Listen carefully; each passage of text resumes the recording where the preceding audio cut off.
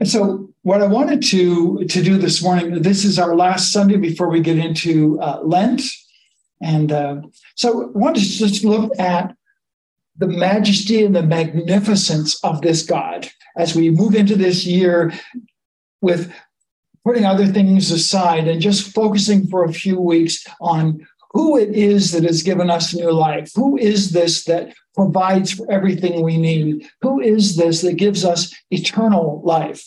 And just these reminders for a few weeks. And then during the weeks of what they call, Lent, which some of us aren't too familiar with, I guess, but during the weeks, the several weeks, 6 weeks of Lent, I want us to look each Sunday at one of the aspects of Jesus' attitude toward what he was sent on, that we could also emulate that. So each week we'll look at one part of the decisions that Jesus had made, and that we would make them ours. So that's what we're going to go from next Sunday on through Easter Sunday.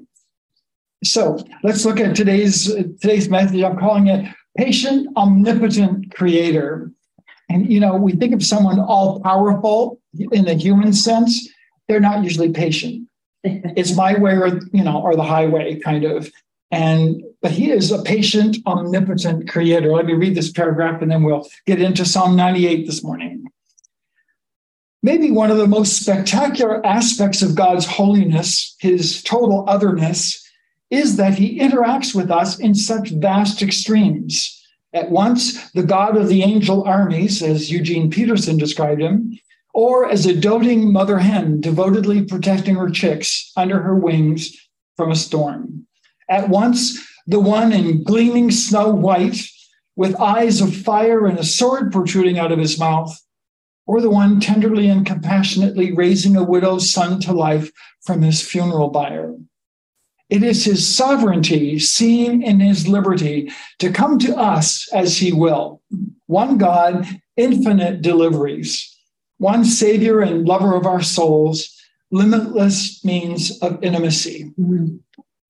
And this contrast, I think, is what makes it so difficult when someone says, in my church background as a child, one of the things was giving the testimony of your conversion.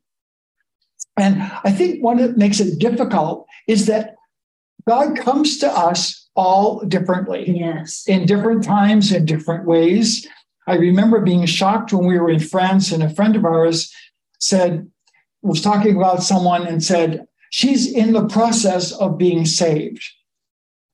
And I was a little shocked. I've never heard anyone say that. They're in the process of being saved. And I thought, well, that's just not theologically correct. You're not in the process. You either are or you aren't.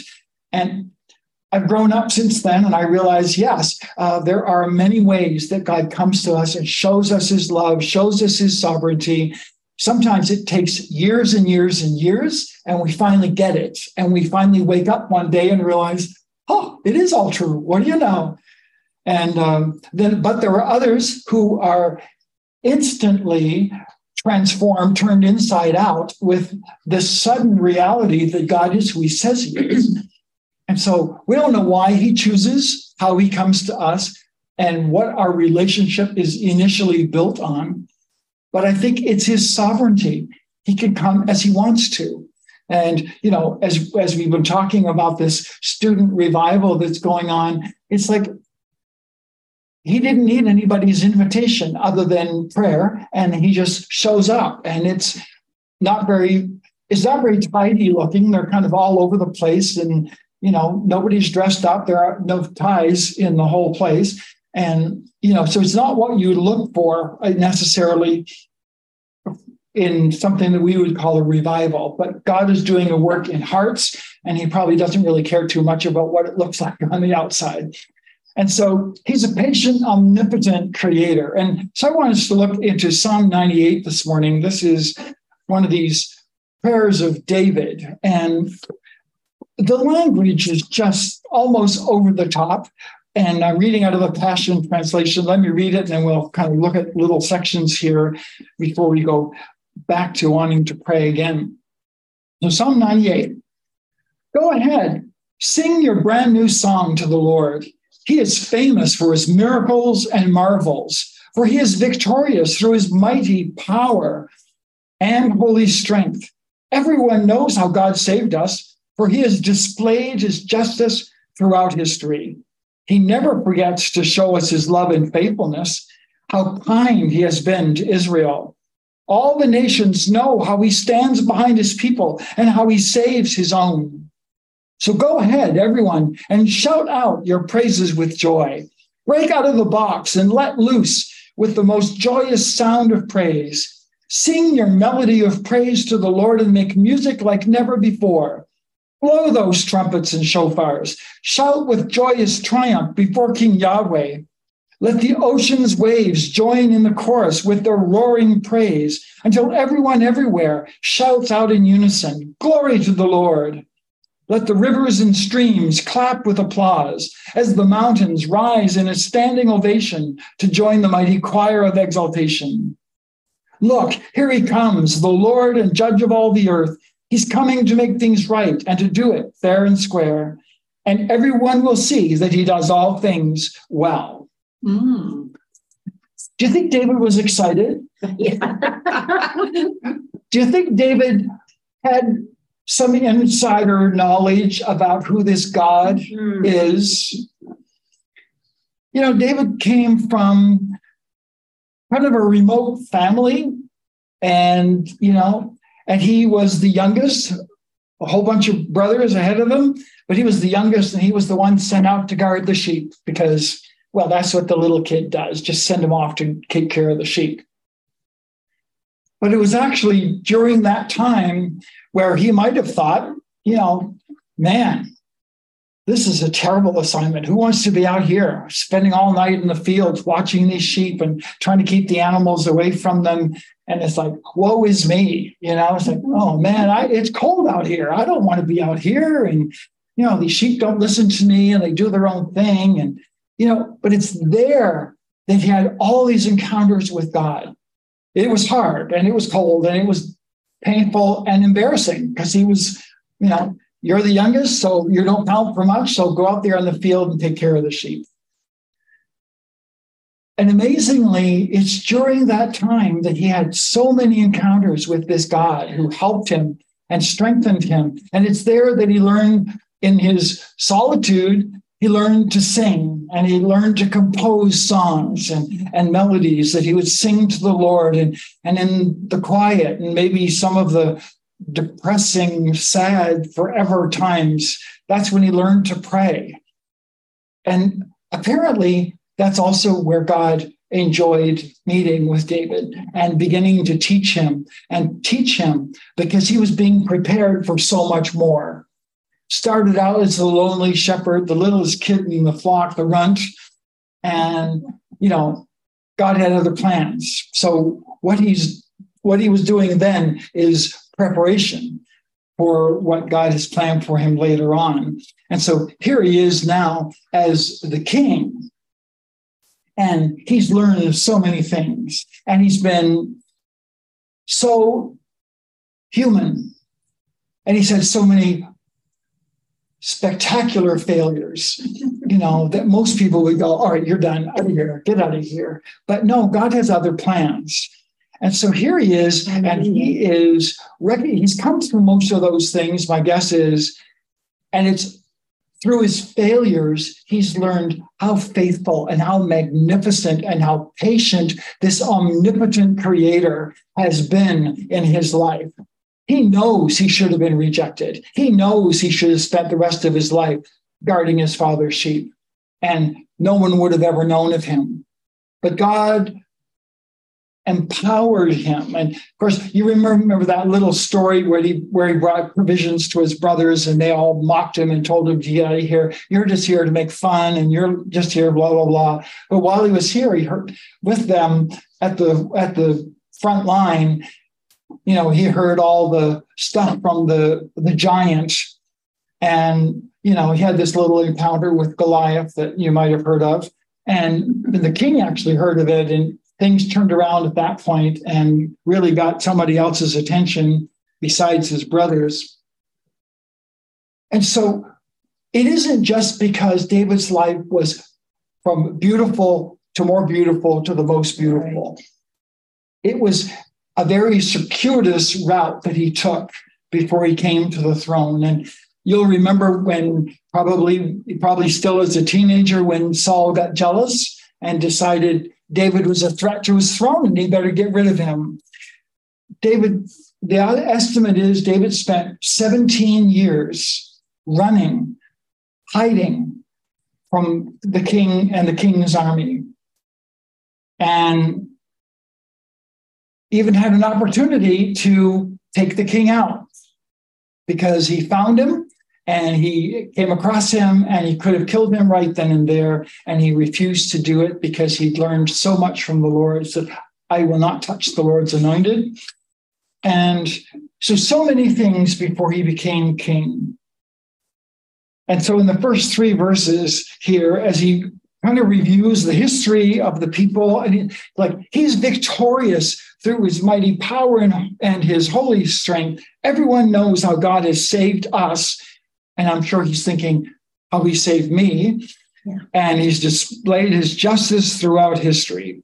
He never forgets to show us his love and faithfulness. David's not just writing empty words here. When he says God has shown his love and faithfulness, not just to us as a people, but David is thinking, oh, how many times has God shown his love and faithfulness to me? Like, I know of what I speak here. And how kind he's been to Israel, and David identifies with Israel, of course, and all the nations know how he stands behind his people and how he saves his own. And even as he's writing these words, however the words were in ancient Hebrew that he's writing down, how God saves his own. David probably had a list of hundreds of ways he was saved. Yeah.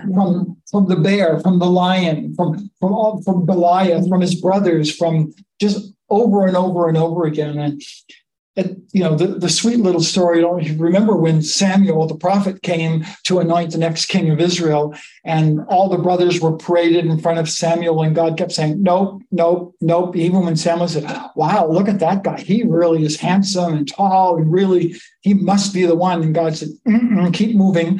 And they went through all of them, and he had to say, well, is there not another one? And Jesse, David's father, said, well, there's the runt. He's out looking after the sheep. And David says, we're not going to sit down until he's come. And so, God loves to turn the tables upside down. He loves to, do what nobody would think. And so he chooses David. And so here's this David who's been through so much and has almost died so many times and has been chased, and he's been accused of being a murderer. And he gathered a whole bunch of brigands around him as his ragtag army to help him in all these years. And so when he talks about God's love and faithfulness, I know who this is. And he could have taken me out so many times, but he is the one. And so the blanket number 1 there, the call for us to respond to majesty. God is a God of majesty, but he's also a God of intimacy, as I was mentioning in my note here in a paragraph. He is both, and he can choose to be both. And when we think of someone who is powerful, someone who is well-known and maybe globally known or whatever, we don't usually think of them as intimately involved. They parade in their robes and all of that kind of stuff, and they're a step above and whatever, but God can choose to come however he chooses. And so the call for us in Psalm 98, the first 3 verses, is the call for us to respond to God's majesty. And obviously we respond to other parts as well, his intimacy. But in Psalm 98, it's this majesty that God would choose to let each of us still live. Mm-hmm. As we ponder the things that we've thought of and the things that we have done and the things we've said about God and the things we've said about other people, but me at least, maybe not anybody else watching, but that God would keep us here. that he wouldn't just, zap us and say, okay, I'm done with this person. David knew that too. And so this is a call for us to respond to God's majesty. In verses 4-6, it's so incredible that we are called to sing.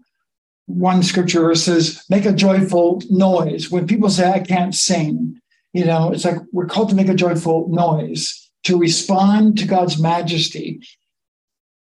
This is the call for music to respond to majesty. Mm-hmm. So it's appropriate not just to remain silent, but it's appropriate to express it outwardly and express it in music. So, and I love the passion here in verse 4. It says, break out of the box and let loose with the most joyous music and joyous sound of your praise. Sound your melody of praise to the Lord and make music like never before. Blow those trumpets and shofars. And we don't do much with the way of trumpets and shofars in our day, but that was certainly in the context.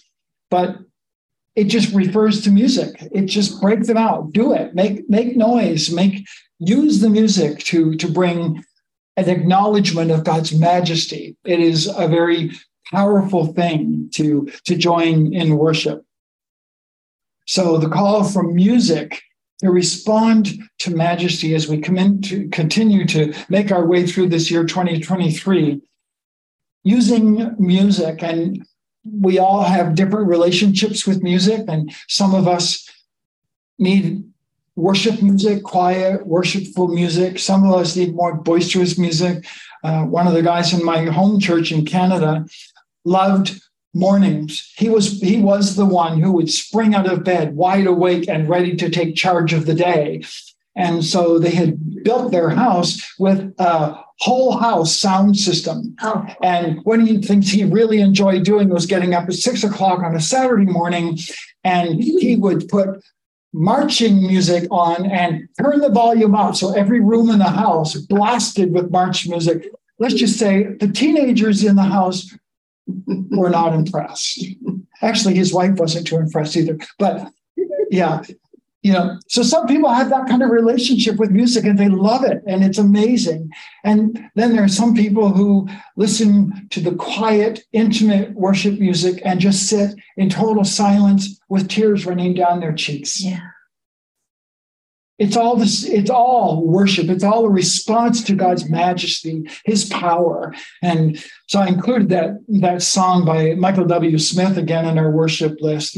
Holy, holy, holy is the Lord Almighty, and worthy is the Lamb. And they're just saying that over and over and over again. And so if that's not your style, you've probably thought, okay, already get over it. But for some of us who really love that, we could just stay there forever. And so 4-6, call for music. Let there be music. Let it out. Let it be a response to God's majesty. And then verses 7-9, this is the call for nature to respond to God's majesty. Let the oceans wave. I love the use of this kind of imagery that David does. Let the oceans wave, join in the chorus with their roaring praise until everyone everywhere shouts out in unison, glory to the Lord. Let the rivers and streams clap with applause as the mountains rise in a standing ovation to the mighty choir of exaltation. As the mountains rise in a standing ovation, I think of seeing the Alps for the first time, or the Rockies here in the United States, or the Canadian Rockies, the northern part, these jagged peaks that rise up. And you can just see that as an impression here, these mountains rising up like a standing ovation. I love that use of imagery there. Look, here he comes, the Lord and judge of all the earth. He's coming to make things right and to do it fair and square. And everyone will see that he does all things well. Nature responds to majesty. As Sue and I were watching these deer crossing the road this morning, it was just like, they're so beautiful. Yeah. They're so, as they were jumping over the little guardrail and stuff onto the street and everything, and crossing over and continuing on their way down between two groups of houses. And, but nature nature is responding to majesty. And, in a few weeks, we're going to have spring coming, and we're going to see leaves appearing on our trees. We're going to see flowers coming up. Some people are the bird watchers among us, love to see birds appearing, and the first robin of spring and all of that. Or if you have a bunch of bird feeders keeping track of all of these tiny little critters that keep finding their way to your house. And so people who love walking in nature, walking in parks, woodlands, or whatever, they're always looking for the animals, for the birds, whatever. And they're also beautiful, and they just keep appearing. And we may not be quite as excited with some of the other animals that appear, like the squirrels or whatever, but some people love squirrels too. I mean, someone has to love them, right? God created them. So we'll leave that to others. But so we respond to majesty. Our call is still to respond to majesty. We're in a relationship with the King of the universe, the creator of the universe. And what is our relationship? We are so small in comparison to him, and yet he comes to us individually. Scripture says our names are inscribed in his hand. That's a very intimate picture of this God of the universe, who is the creator of all. Nothing was created without him, it says in John. And so we have this incredible majesty, this king, and yet the friend that is closer than a brother, who gives his life for the other. So we have a call, and then music is called to respond to his majesty. And over the centuries, there has been so much music that has been majestic in itself, that has chosen to lift Christ higher. And, it never ceases to amaze me, the ones that have never acknowledged the existence of God.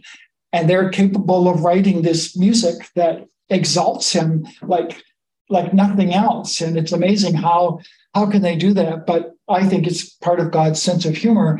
He uses someone that won't even acknowledge him, but he says, but I've given you a gift of music, and you will use it to glorify me. And so over the centuries, there have been so many styles of worship, so many instruments used, because there is a call for music to worship him. And then for nature, heaven and nature sing. We sing at Christmas time. Heaven and nature sing.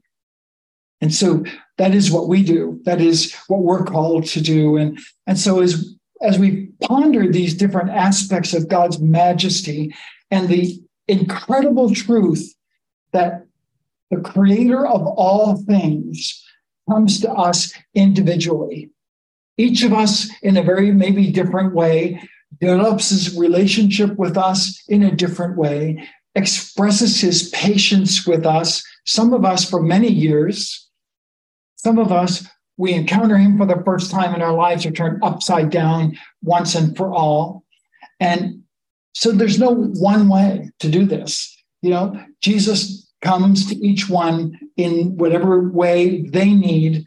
That's also, how compassionate is that? To speak to each one of us in the way that we need to hear this. That's his majesty. That's his sovereignty that allows him to do that for us, to come in. And then, I think probably one of the greatest things that the majesty of God has done is to choose to send his only son for us. Like, he didn't need to do that, but he recognized that we needed someone that we could relate to on an intimate one-on-one basis. And he sent Jesus to be that expression. So there are so many things to learn from Jesus that we are going to look at in these next several weeks.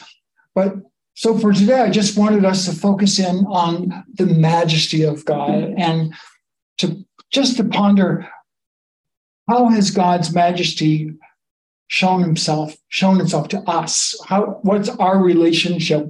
What are the ways that we respond to the majesty of God? So let me pray for us, and then let's take some time. And then obviously we're going to leave some time for the Holy Spirit to speak to us as well. So let me pray. Father, thank you for these powerful words of King David, these words of poetic praise to you, these words that are so filled from his own life experience, what he's seen and heard and what he's lived, and this call that he puts out to us to respond to your majesty. You are the friend that sticks closer than a brother, but you are also the King of Kings and the Lord of Lords. You are also the one that John saw in his revelation. And so somehow all of those aspects of you are what you want us to understand and to respond to. So could our lives, could our days be filled with responding to your majesty? Could we look for the ways nature responds to your majesty? Could we pay attention to how our souls respond to the music that gives you praise? What is it about that music? What style is it? What happens in us when we listen to worship music? So thank you for these days of being able to look at who you are and the glory and the power and the majesty that is yours. Thank you for loving us in the way that you do. Yeah. And we bless you in Jesus' name. Amen. All right.